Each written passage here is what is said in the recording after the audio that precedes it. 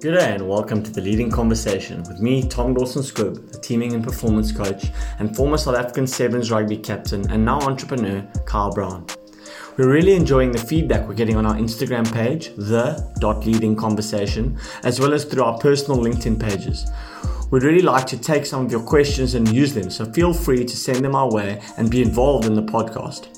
We're in the process of setting up an even easier way for you to interact, so please be patient with us while we get that set up. Today we're joined by a real pioneer in the world of coaching, Paddy Upton. Paddy started as a fitness trainer for the South African cricket side, but then found his calling in the world of coaching.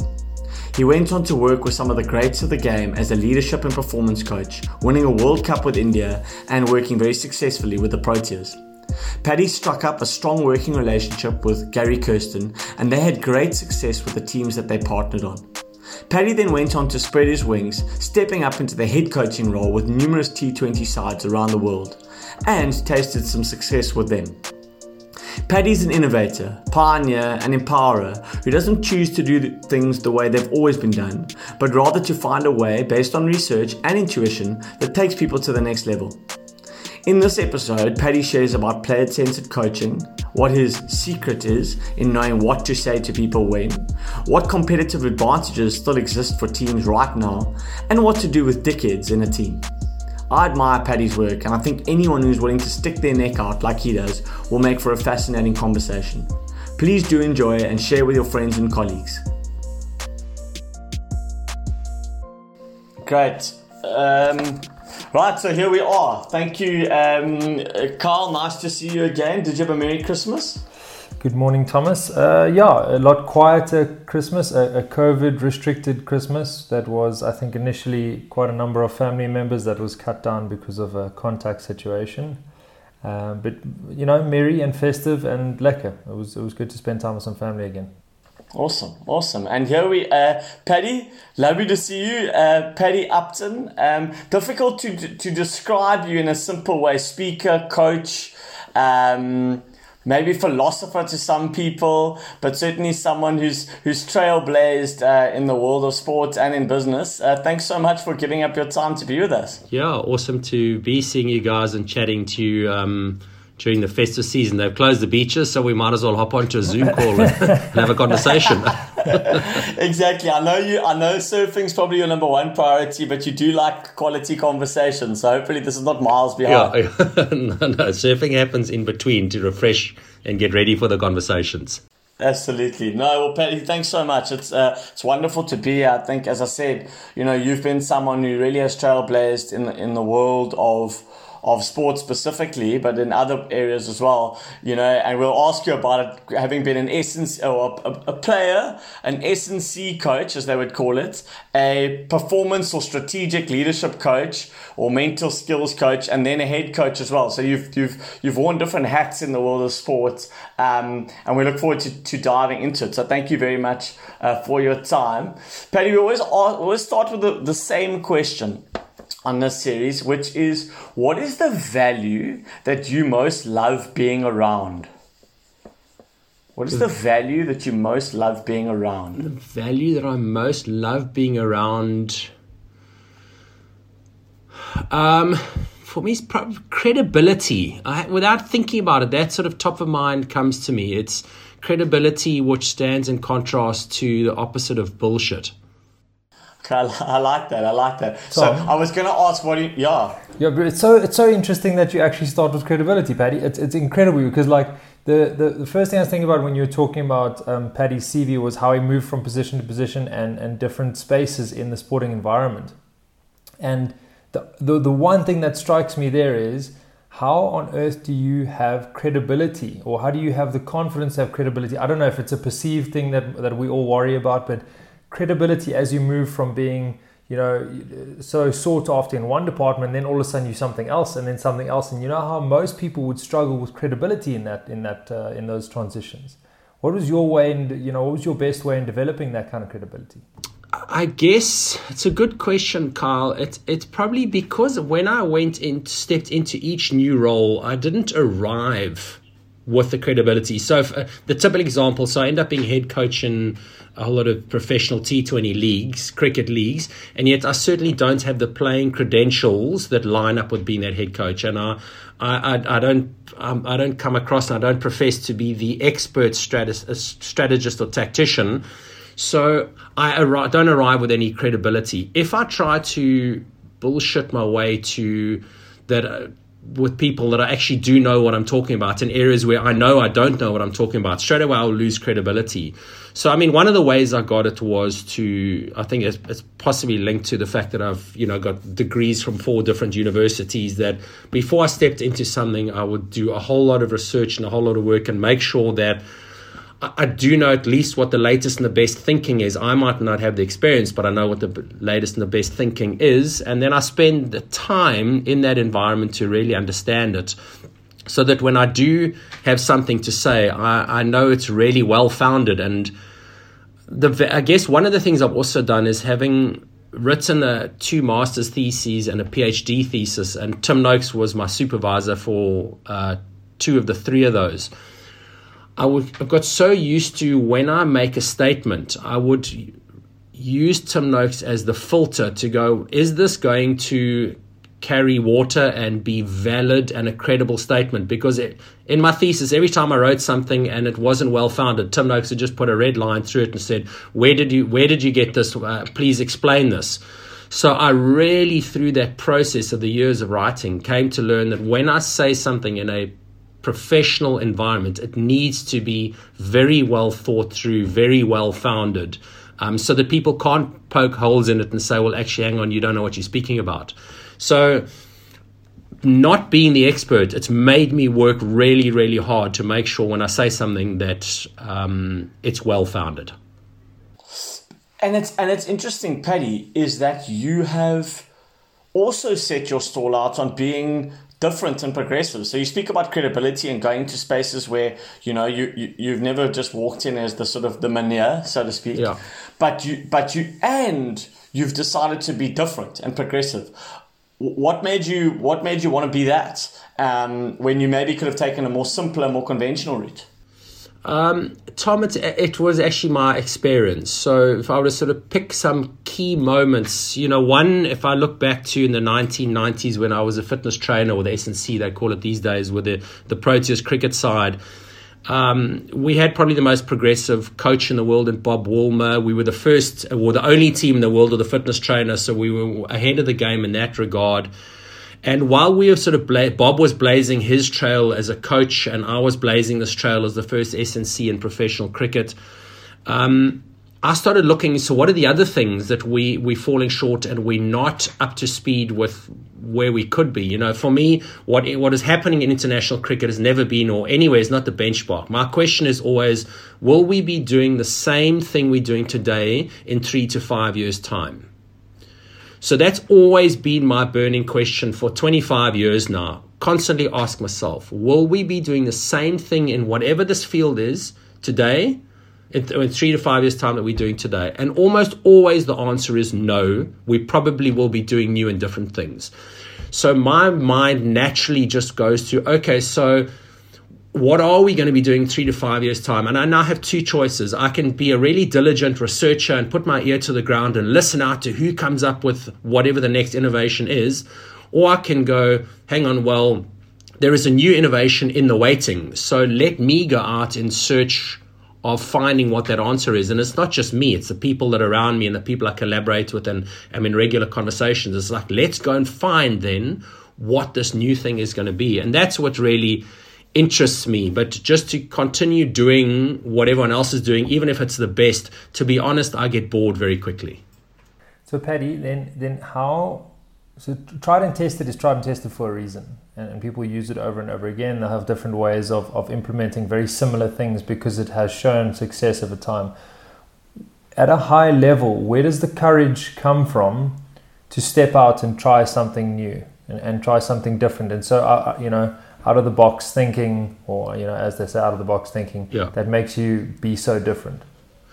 So, Kyle, the courage comes from conviction and proof initially. What really gave me the that courage you talk about was in the early 2000s when I did my master's degree in business coaching. It was actually I was lucky to be on the first ever 2-year master's degree in business coaching that was offered worldwide at the beginning of the time when this business and executive coaching started becoming, in fact, at the time, it was the second fastest growing profession in the world behind IT. So I was very lucky, number one, to get my foot in the door early. As I was exposed to through that process, what are the best leaders in the world doing to bring the best out in their people? And it was largely focused in the business context. I was naturally translating things back into the sport context because sport is a business. And the light bulb really went on for me when I came to understand how the leadership landscape was fundamentally changing from what had been 200 years of the Industrial Revolution, where the person who rose to the position of leadership was the content expert or the cleverest person, and they would lead through a process of instructing or telling people what to do from their position of being the content expert. And in that same 200-year period, most people in sports teams and businesses were happy to receive instruction from somebody who had superior knowing or who knew better. The advent of the internet fundamentally changed that. It is now no longer possible to be the expert in anything. Therefore, that command and control method of leadership is completely redundant. So, well, it's not completely redundant, but as an exclusive approach, it's redundant. So my research then in early 2000 was to go and translate and go and understand, okay, so what's happening in South African cricket and over the last 15 years? And I spoke to the most capped players in the country over that time who had played under all 36 coaches. And I wanted to understand, what do you want from coaching or leadership? And what are you receiving from your coaches? And when I got that feedback back, and it was very in-depth, it was a very scientifically rigorous study, there was plenty of people involved in it, it was amazing that what the players wanted from their leaders was what the business world was saying the best leaders are doing to bring the best out in their people. In contrast, what players were saying they were getting back from their coach was fundamentally different.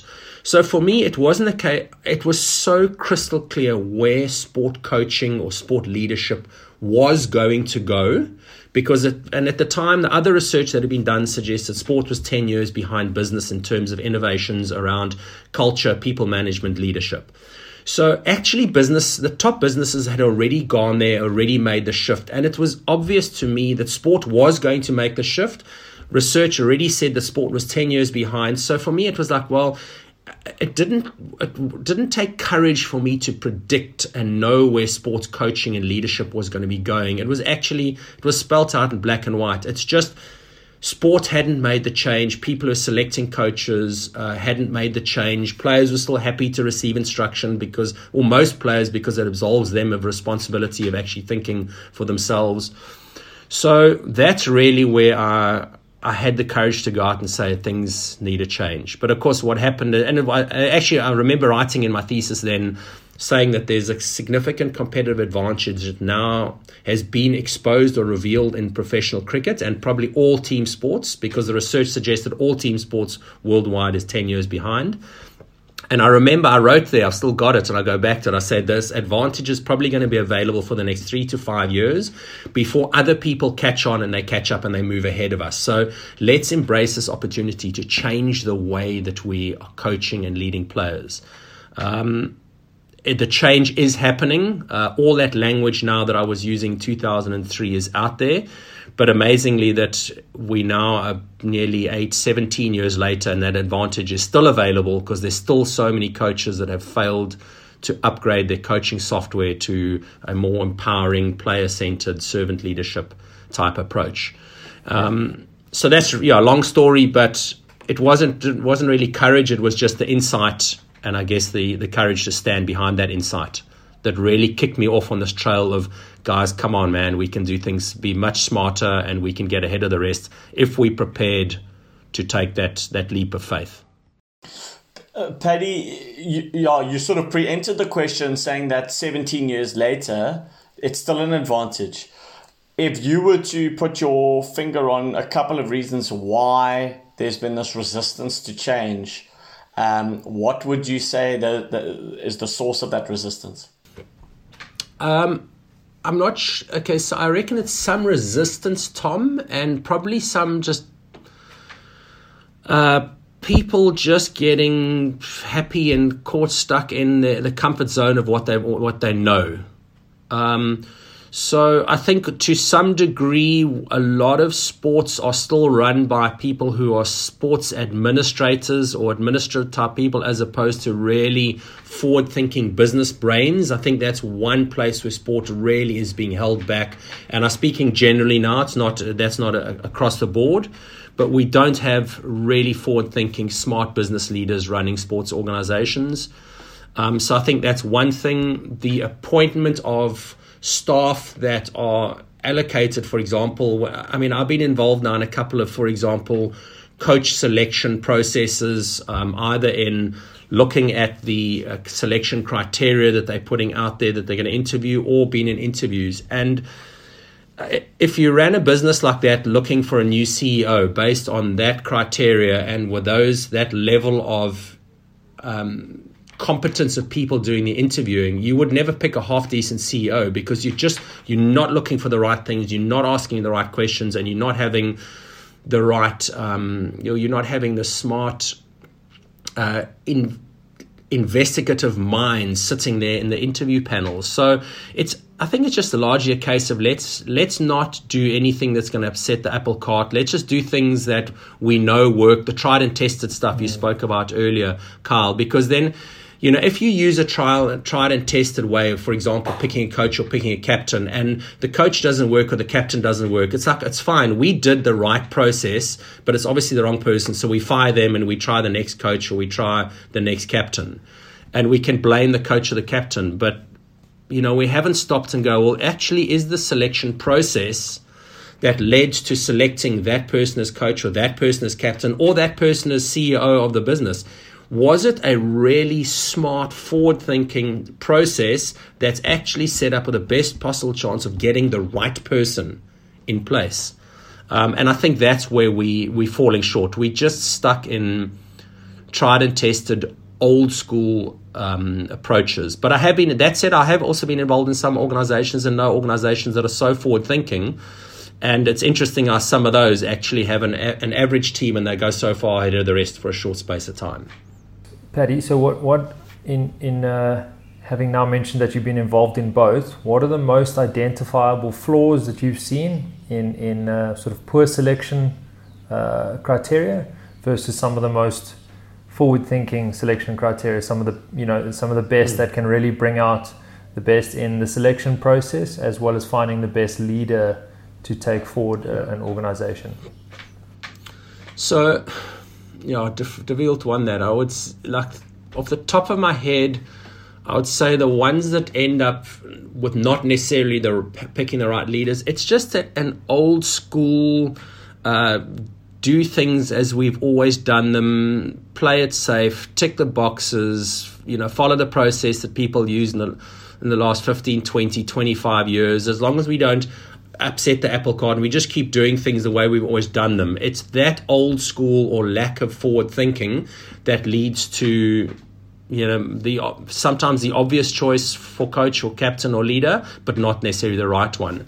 And compared to people who prepared to come in and rock the boat and bring in different thinking, but that's not different for the sake of different. It's different because it's thought through, it's understood, it's being tried and tested in other environments. And I think of what comes, straight away comes to me is a team like the Sydney Thunder cricket team that I went to an interview for the head coach of that team. They had, in the first 3 years of the Australian Big Bash League, they'd lost 21 out of 22 games. It was the worst team in T20 world at the time. And the problem there in the Australian Big Bash League is every team, like most others, gets the same amount of money to get players. But it's not an auction. You actually have to approach players and negotiate for them to come and play in your team. So if you've got a really good team, you can get a player will come and play there for 10 grand less or 10 Aussie grand. But the Sydney Thunder team couldn't actually get players, even if they offered them more money to go and play there, because it was such a mess, that team. And they pulled in a CEO who came from a marketing background. He came from outside of Sydney. Sydney is a very much an old school, New South Wales, very much an old school environment. And it's all the old school boys with the old school tie. They get all the jobs. And because this was such a mess, no one actually in the cricket New South Wales wanted that job.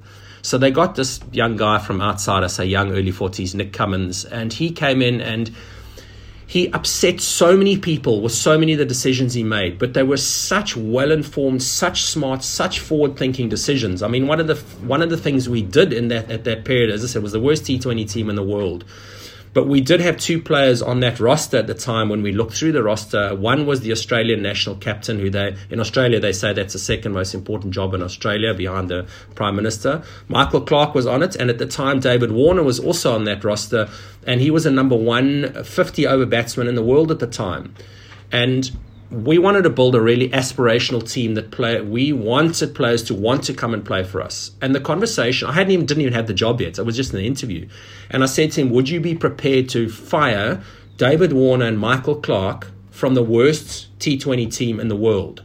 Because if you want to build an aspirational team that you want to draw players to want to come and play for, you cannot have these two individuals. Everyone in the cricket world knows what kind of people they are, and nobody in Australia wanted to play under Michael Clarke. That's an open secret. Now it's an open secret. At the time, it was a closed secret within the cricket playing world. And at the time, David Warner was not the kind of guy that you really wanted to be part of, and he's not the kind of guy that created a wonderful team environment. And to his credit, he fired these two guys, and it was such an unpopular move, but it was the smart move. And fortunately, the next year, we won the Australian Big Bash League. So in hindsight, we can turn around and say it was a smart move. But maybe even if we never won, at least we started attracting players who wanted to come and play for that franchise and liberated a whole lot of money that was being soaked up by two guys who you cannot build a unified cricket team or sports team around. Sure. I think they call it the no dickhead policy was applied. But Paddy, that's an interesting one, because I've had this debate in a lot of sports environments around labelling players, right? So let's take a hooker in rugby.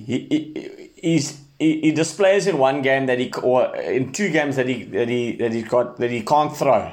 Yeah. Now he can't throw for the rest of his career. Yeah. Or a fly half who misses a kick or does something wrong. Now he's not good under pressure.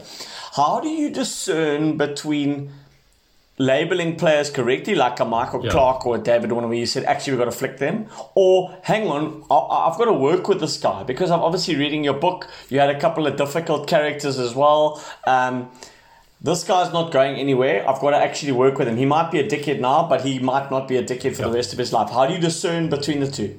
Okay, so it's almost two slightly different concepts you mentioned there, Tom. One, I agree with you. We are way too quick in the sports world, be it coaches, be it fellow players, be it fans, to label a player as one or two bad games, and we put a label on him and that sticks. And there's really nice research that talks to why we do that in our mind and how that's actually a flawed way of operating. So that really is something, particularly for coaches and selectors, would be great for them to understand how the mind naturally tends to label players and just the flaws in that.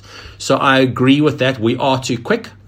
On the other side, the other thing is that player who's a really disruptive individual.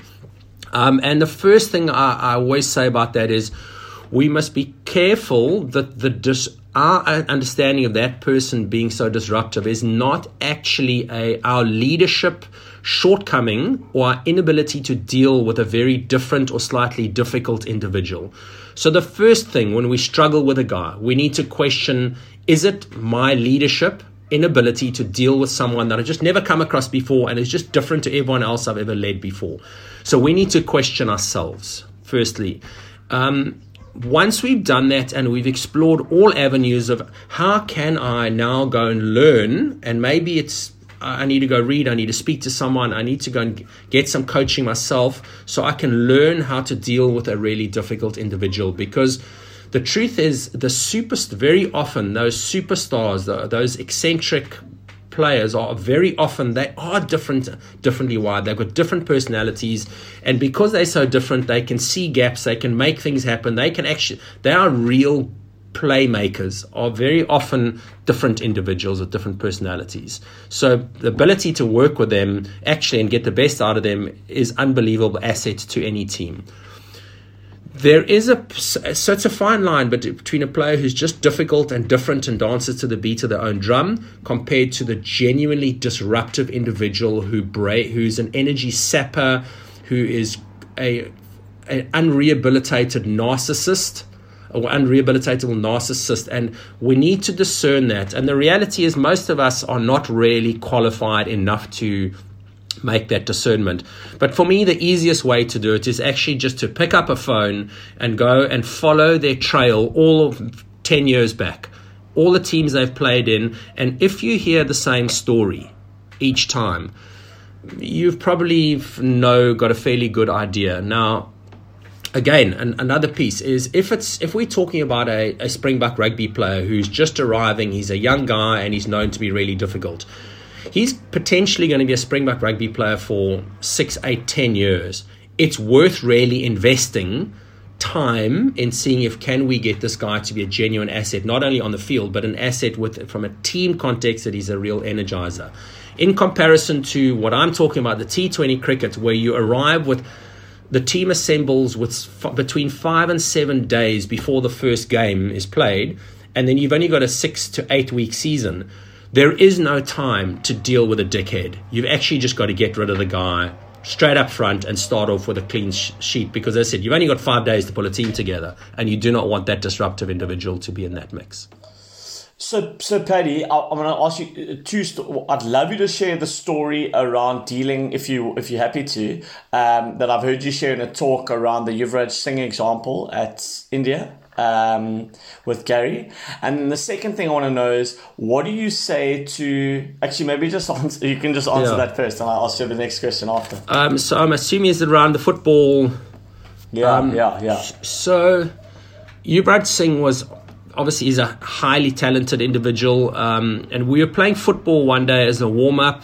The physios, probably it's universal across the cricket world, the physios hate football as a warm-up because they tend to get an ankle injury that they had to rehab twice a season. So we had a very clear rule, is no contact. If there's a 50-50 ball, do not contest the ball. So we're playing a football game, and Yuvraj Singh is known to be a bit of a bully boy. Again, I'm not speaking out of turn here, And every time there was a 50-50 ball, he's a good footballer. So when there was a 50-50, he knew the other guy wouldn't contest it, so he contested and he always got away with the ball. And he did this quite a few times, and there was a guy opposite him, a young guy in the team, was also a good footballer, who Yuvraj kept taking the ball off him. This guy realized Yuvi knows what he's doing, I know what I'm doing, so they contested this 50-50 ball, and the youngster was more agile and a better footballer, so he won the ball off Yuvi a few times, which, as with any bully being shown up in front of their mates, he lashed out and he literally kicked Suresh Raina's legs out from underneath him. He deliberately kicked him. And as he fell, the whole ground went dead silent, and we were waiting to see, is this oak going to get up? What damage has been done? It was messy. And fortunately, Suresh got up and he was okay, and there was sort of this dead silence around the ground. And I was standing next to Gary, and I don't even remember if I just touched his hand, but just to say don't do anything. And the game slowly started getting underway after about a half a minute or so, and there was actually an Australian fielding coach with us, and he came running over from the other side of the field, and he said, Gary, you've got to stop this, you've got to pull this up, you've got to pull that individual in and let him know that this is absolutely not what happens, you've got to let him know that. And Gary said, just hang on, just leave it. And a couple of minutes later he said, why aren't you doing something? Are you scared of this guy? And Gary just said, just leave it. And Gary knew, it was part of our process, we didn't know what to do about that situation, but we knew what not to do, which was not to do the typical thing of pulling him in and giving the 8 cuck.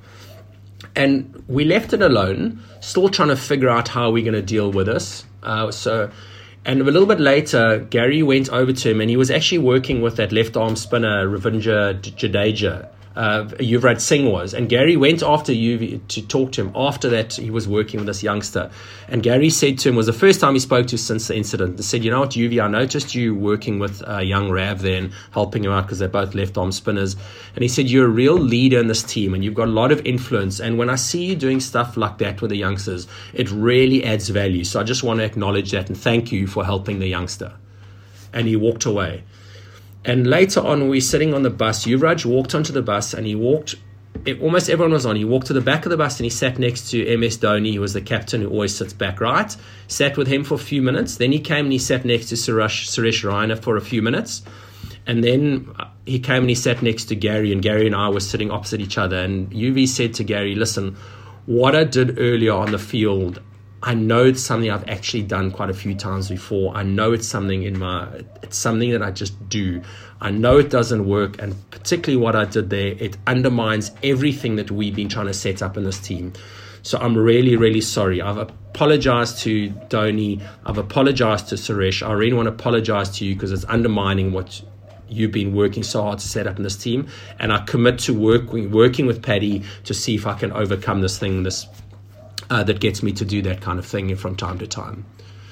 So, and again, I go back to when you treat someone like an adult like an adult, the funny thing is they tend to respond as an adult. When an adult does something wrong, and as a coach, you cuck them out like you'd cuck out a child, the funny thing is they tend to then behave like that chastised child who needs to adapt their behavior to make the adult happy. Yes, I couldn't... just listening to that, I couldn't think of a more perfect outcome of that whole thing. Yeah. It's unbelievable. Having been involved with teams for a long time, I've had one similar experience, just one, but never before besides that one point, I've never had a moment like that. I suppose we've never probably dealt with things like that either. You always feel the need to dive in and correct it straight away. Yeah, you see, Kyle, I really believe in particularly in an adult sports team, you want adults to be behaving as adults, and adults do take responsibility for their cock-ups. They take responsibility for themselves. But when you have a coach or a leadership that when someone does something wrong, they speak to them like a child who's done something wrong, and they get cucked out. You create a dynamic where then when someone does make a mistake, they don't want to own up and say, listen, I'm sorry I made a mistake, because they're laying themselves open then to get that reprimand. So they keep quiet and they wait for the reprimand or hope that it's maybe not seen or ignored.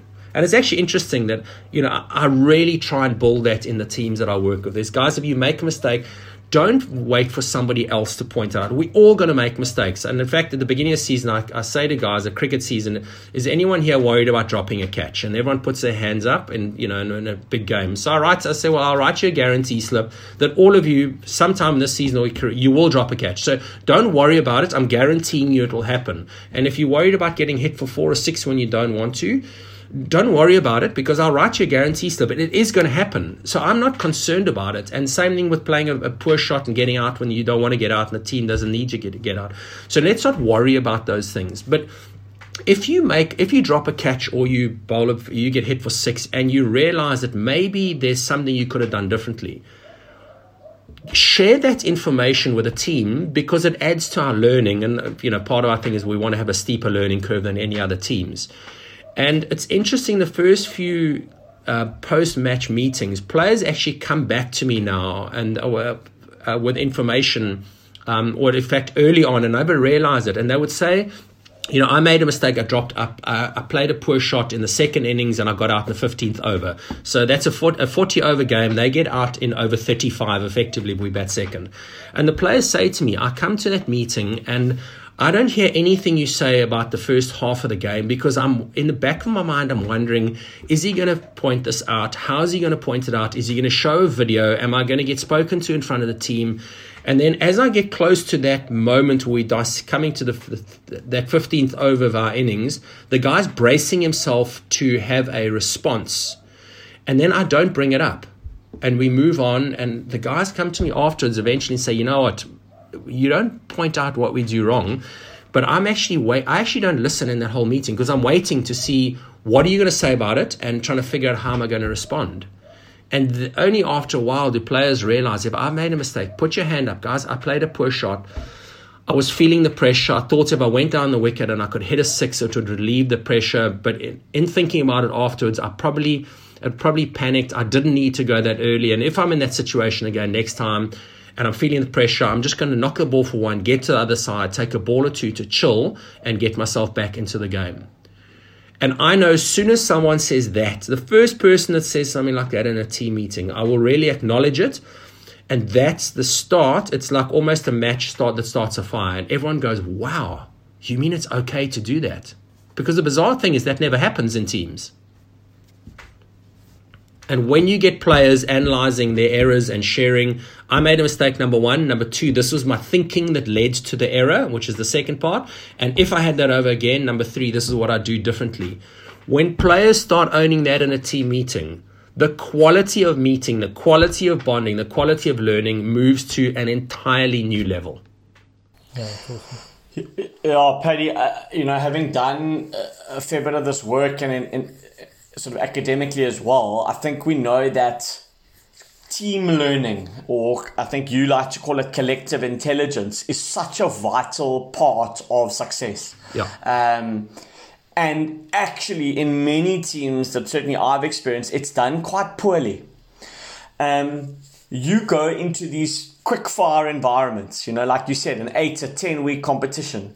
How do you create a rapid fire learning environment that transcends cliches and socially acceptable answers that I think could be used in sports and in the business world? Okay. Your question is the answer. You do it by genuinely asking the question, how do we create a rapid fire learning environment that transcends anything else? And to me, it's just I use the other guys in the same competition as a frame of reference. How do we, and I don't try and say, let's try and invent something that a rocket that goes to the moon when we've never been to the moon. How do we learn 20% faster than any other team? I don't have the answer. But the question is critical, is how do we do that? And I arrive with that question and I ask the question and we interrogate that question. And if you're genuinely open and you're passionate about having that question answered, the answer sits within the team. So the question leads to the answer. I don't have it. I mean, I'll give you an example that I cite. So it's amazing. So every single professional cricket team in the world, before every single game, have a bowlers meeting. Now, I've sat in enough bowlers meetings around the world, and I'm not that interested in bowling. I don't know that much about bowling, but I'm as bored as all hell. So when I became a head coach, I got the bowlers into the first bowlers meeting. I said, and there were some really senior campaigners there who'd played upwards of 10 years of international cricket.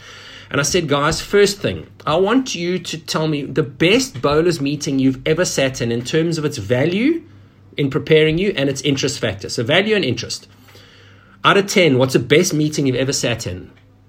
And the highest, I've asked that with every team I've coached, the highest number I've ever come up with is 6, but it's normally 3 to 4 is stock standard out of 10 in terms of value and interest.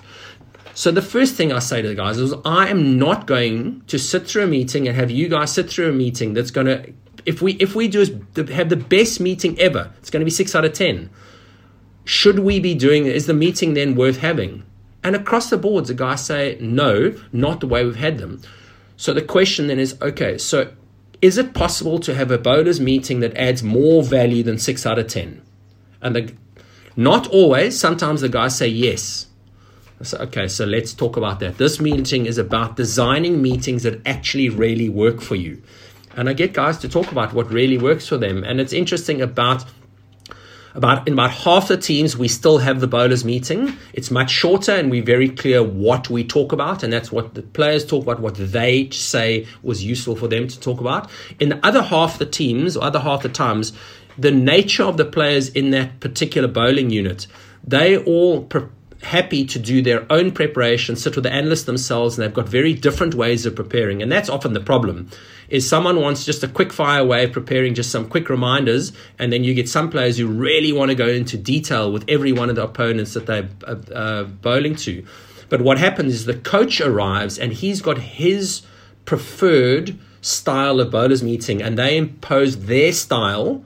So we're going to look at every one of the opposition, or we're going to do this, or we're going to do that. And it's assuming that I, as coach, know what's going to work for everybody. So, Tom, when you ask players what really works, it's down to practices, at the end of a practice.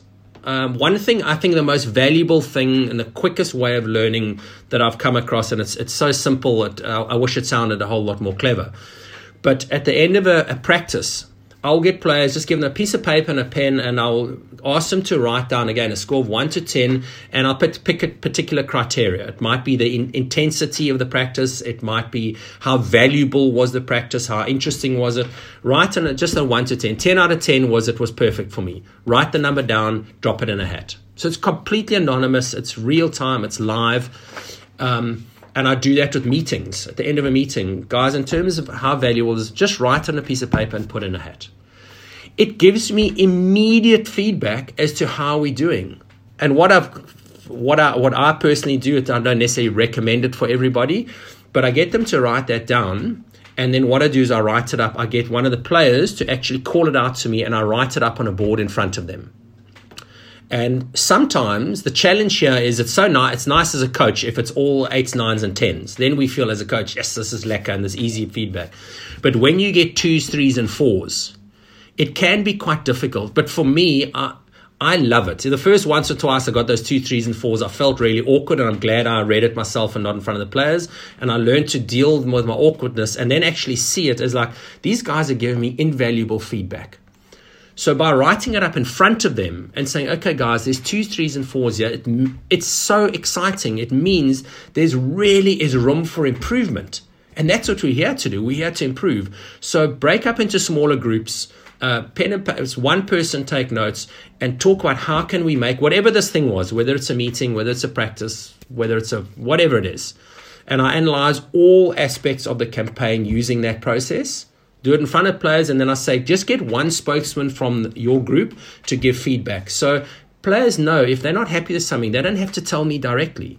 Because one of the things that we really lack, I believe, as support staff and even leadership in teams, the captain and the team leadership, is we lack decent feedback.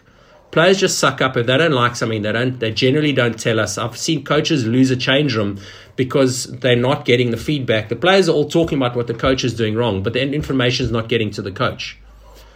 So that process is an amazing process. And then when you get the feedback, the thing then to do is, what are you going to do when you disagree what the players are saying? Are you going to then employ a coach-centered approach? Say, well, I've listened to you guys, but actually we're not going to do it like that. Also, okay, you guys have spoken and there's agreement within the team that actually if we did it like this, it would be better. And you go with the players' approach.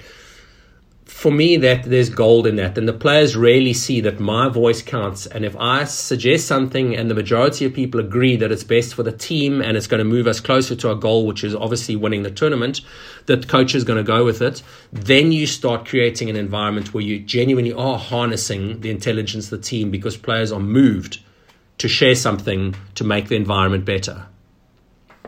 Paddy, I know this is a sort of a priorities thing in team environments, but I can imagine what a lot of coaches are going to say to you. Where on earth do I find time to have, I'm already struggling to fit these team meetings in, and then you want me to go review these team meetings every single time we have a team meeting. Realistically, how long is the process? And as you've explained it, I understand the quality of it. I understand the feedback that's necessary for the coach to be able to improve. So it sort of makes sense and justifies it there. But I know in South Africa what's going to happen is South African coaches are going to say, I just don't have time for this kind of thing. Okay, a perfectly valid question. So what I would, if there was a template, what I'd suggest is after the third, say it's a post-match debrief. After the third one, analyze it. And you can analyze it by just getting the players to write on a piece of paper and walking out the room. So that would take about 7 seconds. And then the coach, you decide what you want to do with the answers you get.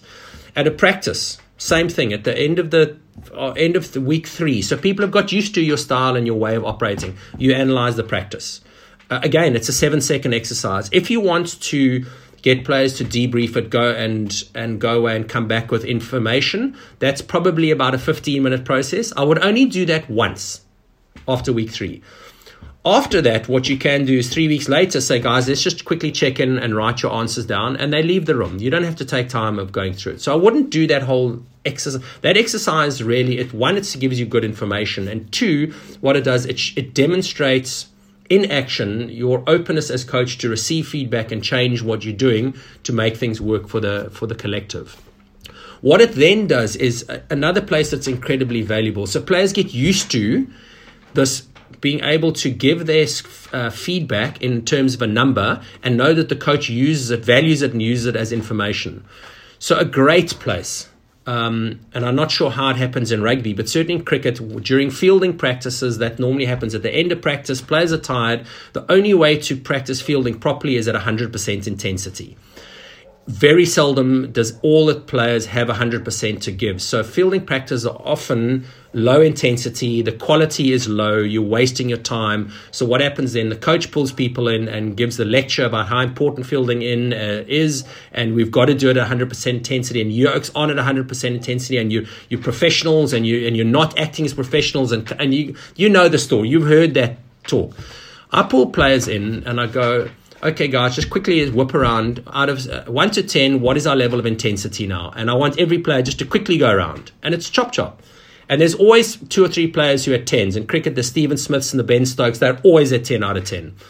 But there's other guys, 7, 6, 7, 8, 7, 6. And they go, okay, so we've heard. So we're about between 7s and 9s. Are we happy to continue with fielding practice at this? Every time the players say no. Because they know there's no value. So I say, okay, 10 more minutes. The fielding practice only been 10 more minutes. What number can we all stay up in terms of intensity above for the next 10 minutes? And always the players say 9, bizarrely. And I say, okay, I tell you what, let's make it 8. I would have said 9. Yeah, and they all say 9. And I drop it, say 8. Can we all be above 8 for the next 10 minutes? And I look around, they go, yes. That whole exercise of quickly assessing, is it okay, what can we do, and agreement takes 2 minutes. It's just the same amount of time as a good old 8 cup that the coach gives the players that they're too low. But they have now taken responsibility for assessing themselves and giving themselves a target. So if they're not holding at 8s, I can just remind them, are you giving us an 8? But the funny thing is that I've never had to remind players. They go back and they're all do exactly what they say they'll do for the next 10 minutes. No. Paddy, you go, Carl. No, I was saying, I see now that obviously the speed of the exercise can be done really quickly. I think maybe where the value comes in is actually what the coach does with that information. I think that's the most important part. If you don't do anything and make changes, it becomes coach's rhetoric. Players don't buy into it. They don't trust it. And as a coach, when you do that, you have no credibility, to go back to the word we spoke right up front. You have to make the change. A little technique that I learned, Paddy, that's worked really nicely is in meetings to create a half time, and you just ask the question, so what's gone well in that first half of the meeting and what can we do differently to double the value of the second half? Yeah. The other thing, Carl, is using those red and green cards. So you create some acceptable behaviors and values in your team. And if I see one that's contrary to what we agreed upon, I give you a red card with some constructive feedback. And if I give you a green constructive criticism, and if I give you a green card, I say I just want to affirm that behavior. It's just little things that you can do that make it quite quickly. I wanted to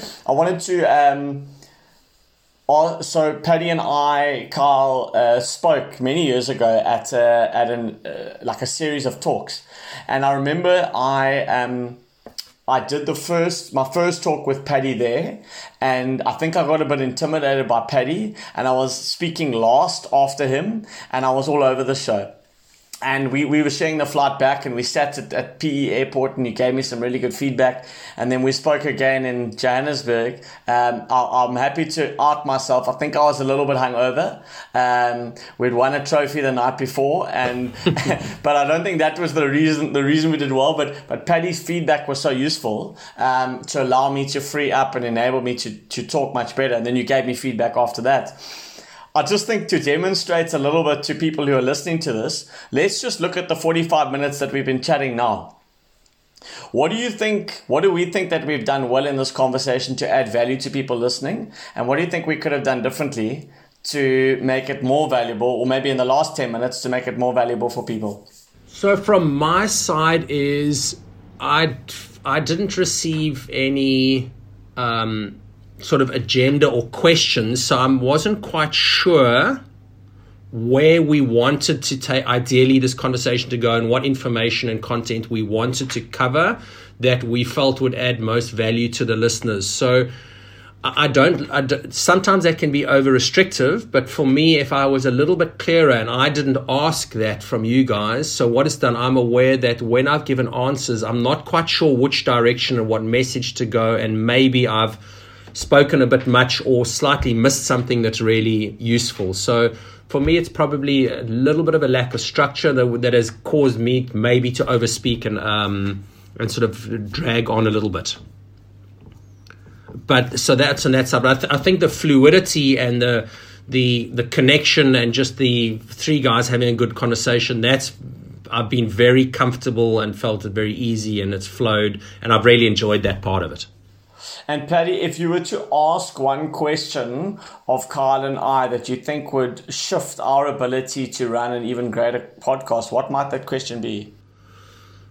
Well, it would be to ask what your questions would be, or what your question would be. You've obviously got 19 episode experiences now, and you've probably got some feedback and got a sense of what is the stuff that works and what doesn't.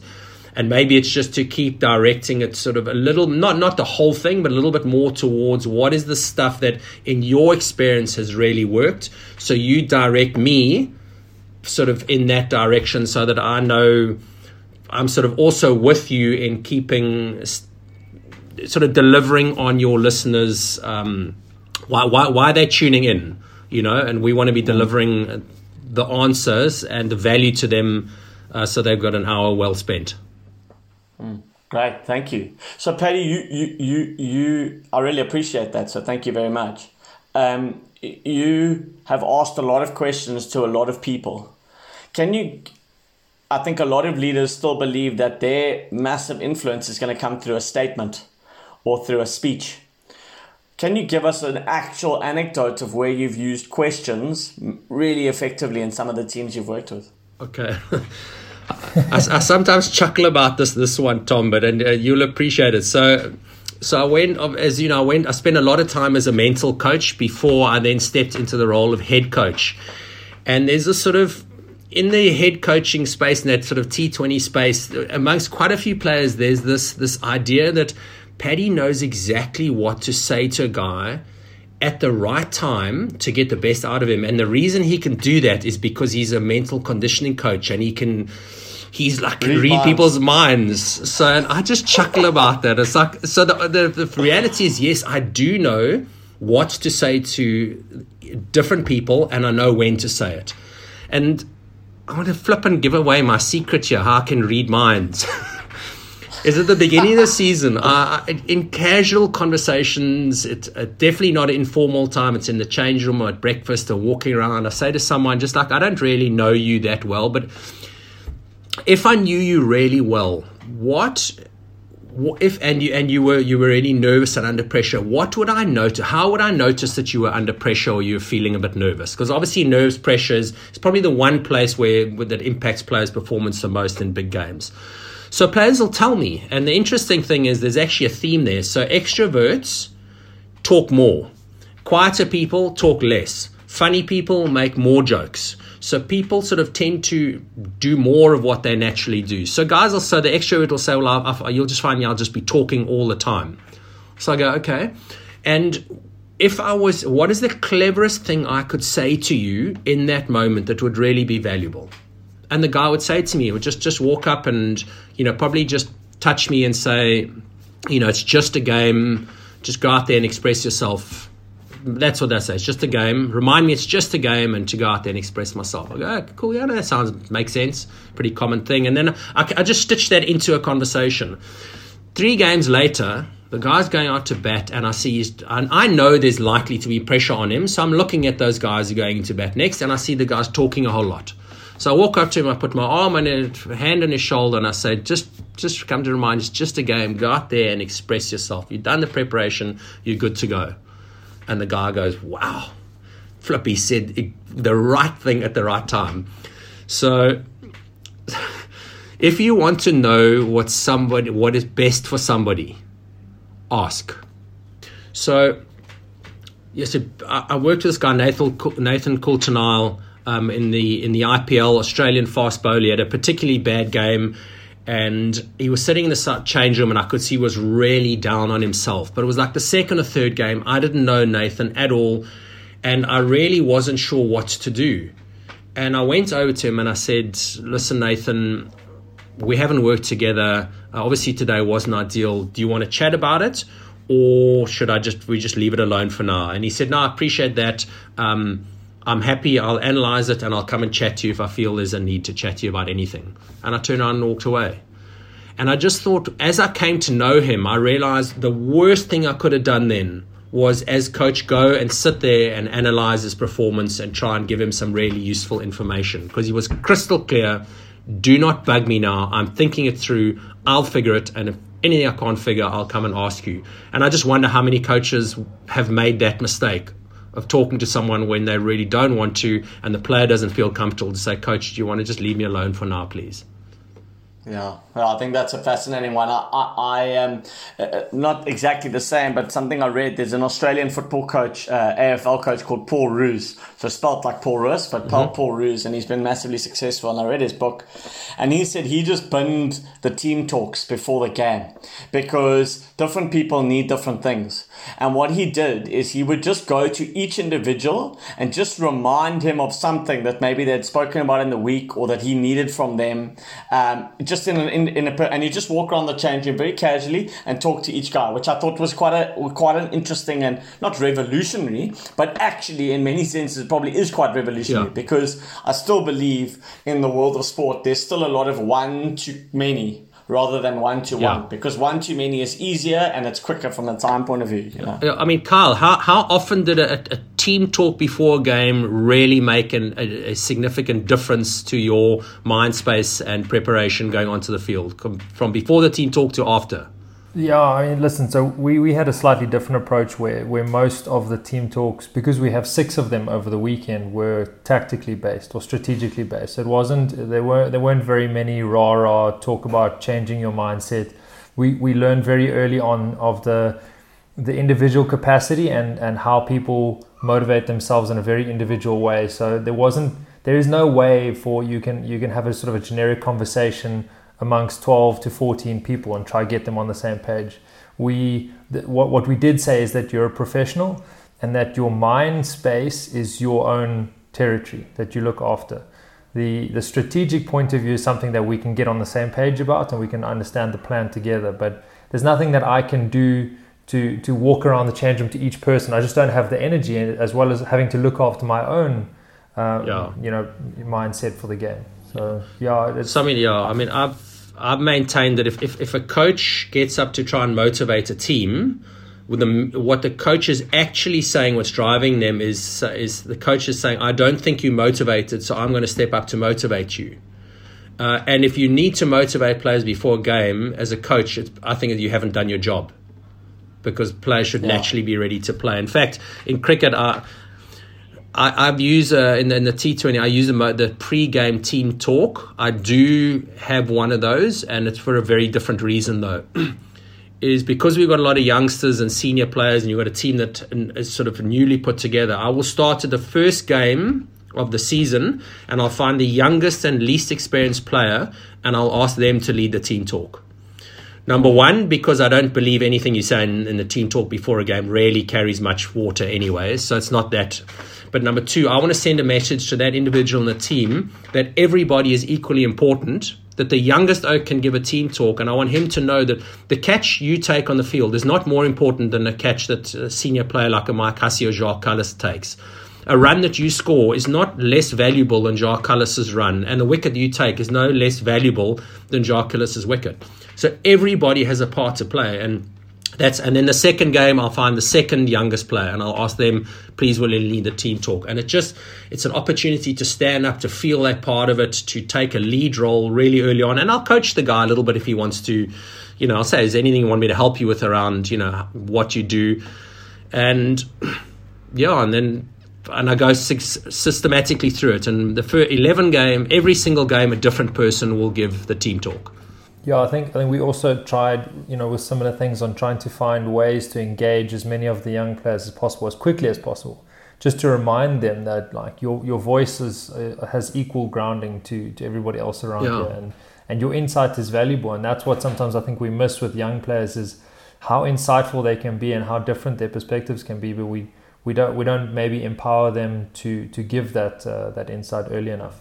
Yeah, and that goes back to Tom's question earlier. How do you create that team that really learns so much faster than other teams? It's to recognize, as Carl said, that the youngsters really do have value, and then you've got to figure out how do we create an environment where the youngsters feel comfortable enough to bring their value to the team. A new player to the team sees stuff that players who've been in that team for 5 years don't see anymore. So they really do have value, and that's the question: is how do we harness this intelligence, this feedback, and really use it and create an environment where players actually moved to give it.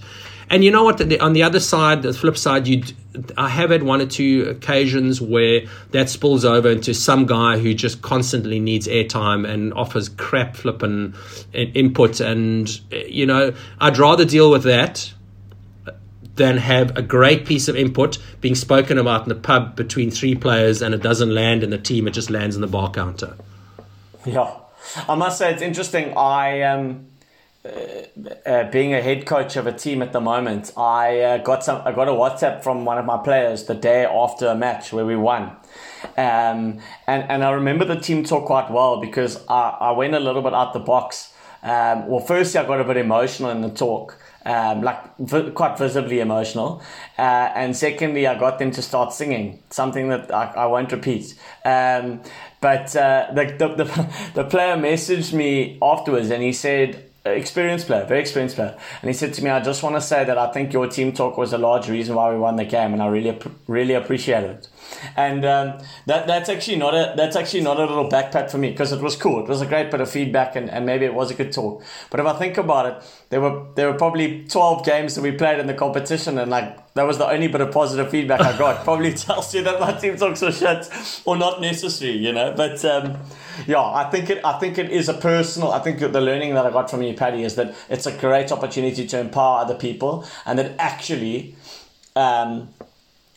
you are subconsciously telling them they can't motivate themselves. And it came to a piece that I heard recently on a masterclass where someone said, if I give you advice, I'm unconsciously telling you that I don't believe you can solve your problems for yourself. Yeah.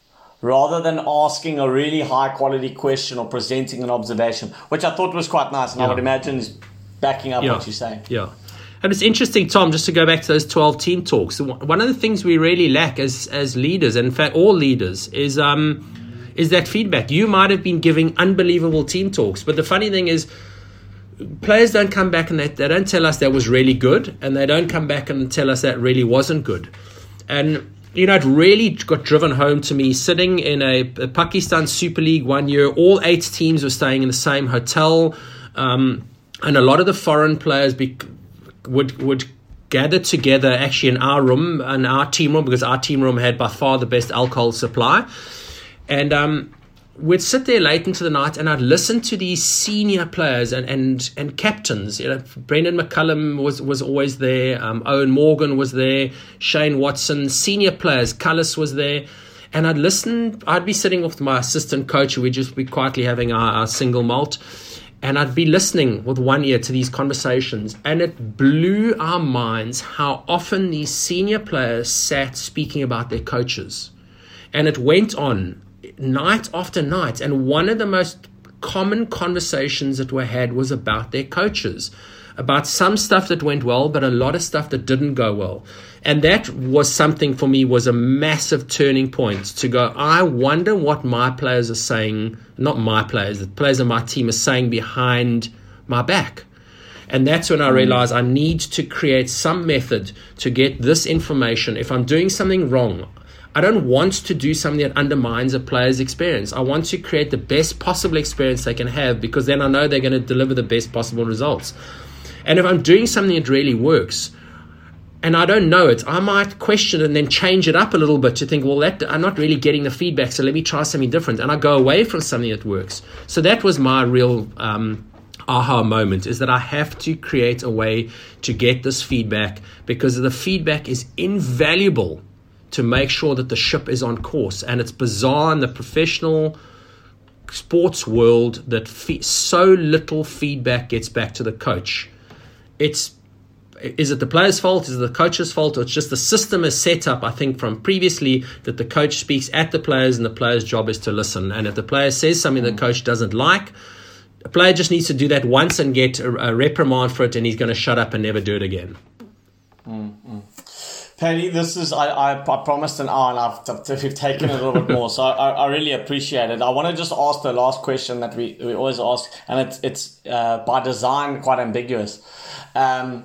If you were to have 3 people as part of your dream team, who would they be and why? As part of a dream, as in playing or coaching staff? Paddy Upton's team of people. In whatever, the first thing that comes to your mind, who would those 3 people be? So, 3 people in my dream team, it'll be from my personal experience of them. So, strangely, the one is a person that's barely heard about in the cricket world. It was an assistant coach that I had for 3 years in the Australian Big Bash League, a guy by the name of Sean Bradstreet.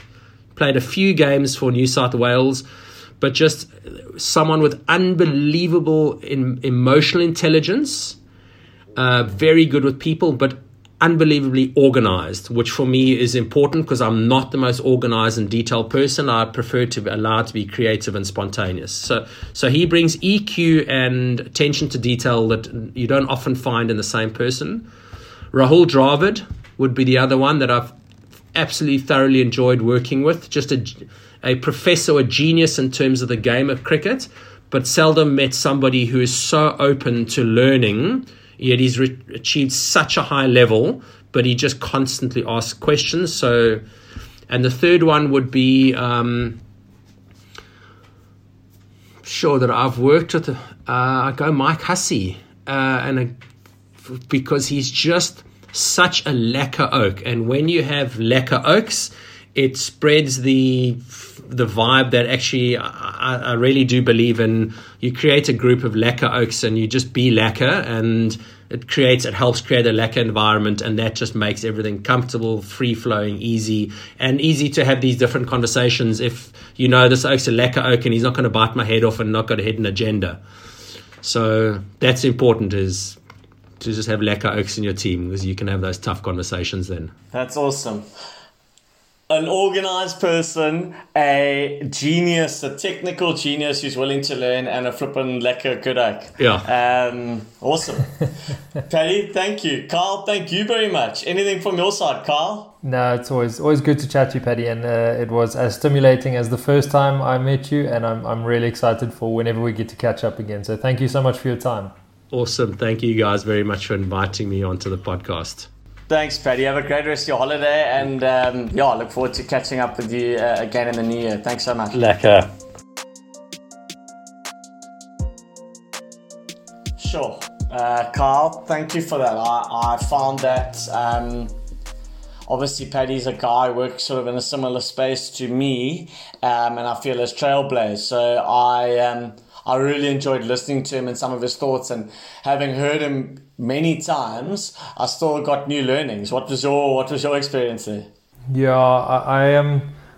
Having been involved with professional sports for a while, you do get a sense of what is done the whole time, and it's just really refreshing to listen to somebody who takes a different point of view and takes a different approach to so many of the same issues that we deal with on a day-to-day basis. And it's awesome to hear of the success that's come of that, and the desire to keep learning and keep innovating in that space that where so many people feel like they've got the answers to every question available. He keeps looking for something brand new. And I suppose what's more important is that he he applies a very individual and unique perspective to each environment that he enters. No, 100%. I thought probably my biggest takeaway was the concept of feedback. He spoke about it towards the end as well. Like, are we giving each other enough feedback regularly, whether it's positive or corrective, or affirmative or corrective, to ensure that we're getting better and better. And I think that was probably my biggest takeaway from today, amongst many. And I love these stories. I love the Yuvraj Singh story. And yeah, so thank you very much. And we hope that you all enjoyed it out there. Please make sure to follow us on Instagram at the.leadingconversation. We'll keep sharing insights from our guests, and we look forward to having you next week. Cheers. And of course, any feedback you can give us would be greatly appreciated. Spot on. Cheers, Carl. Thanks, man. Bye.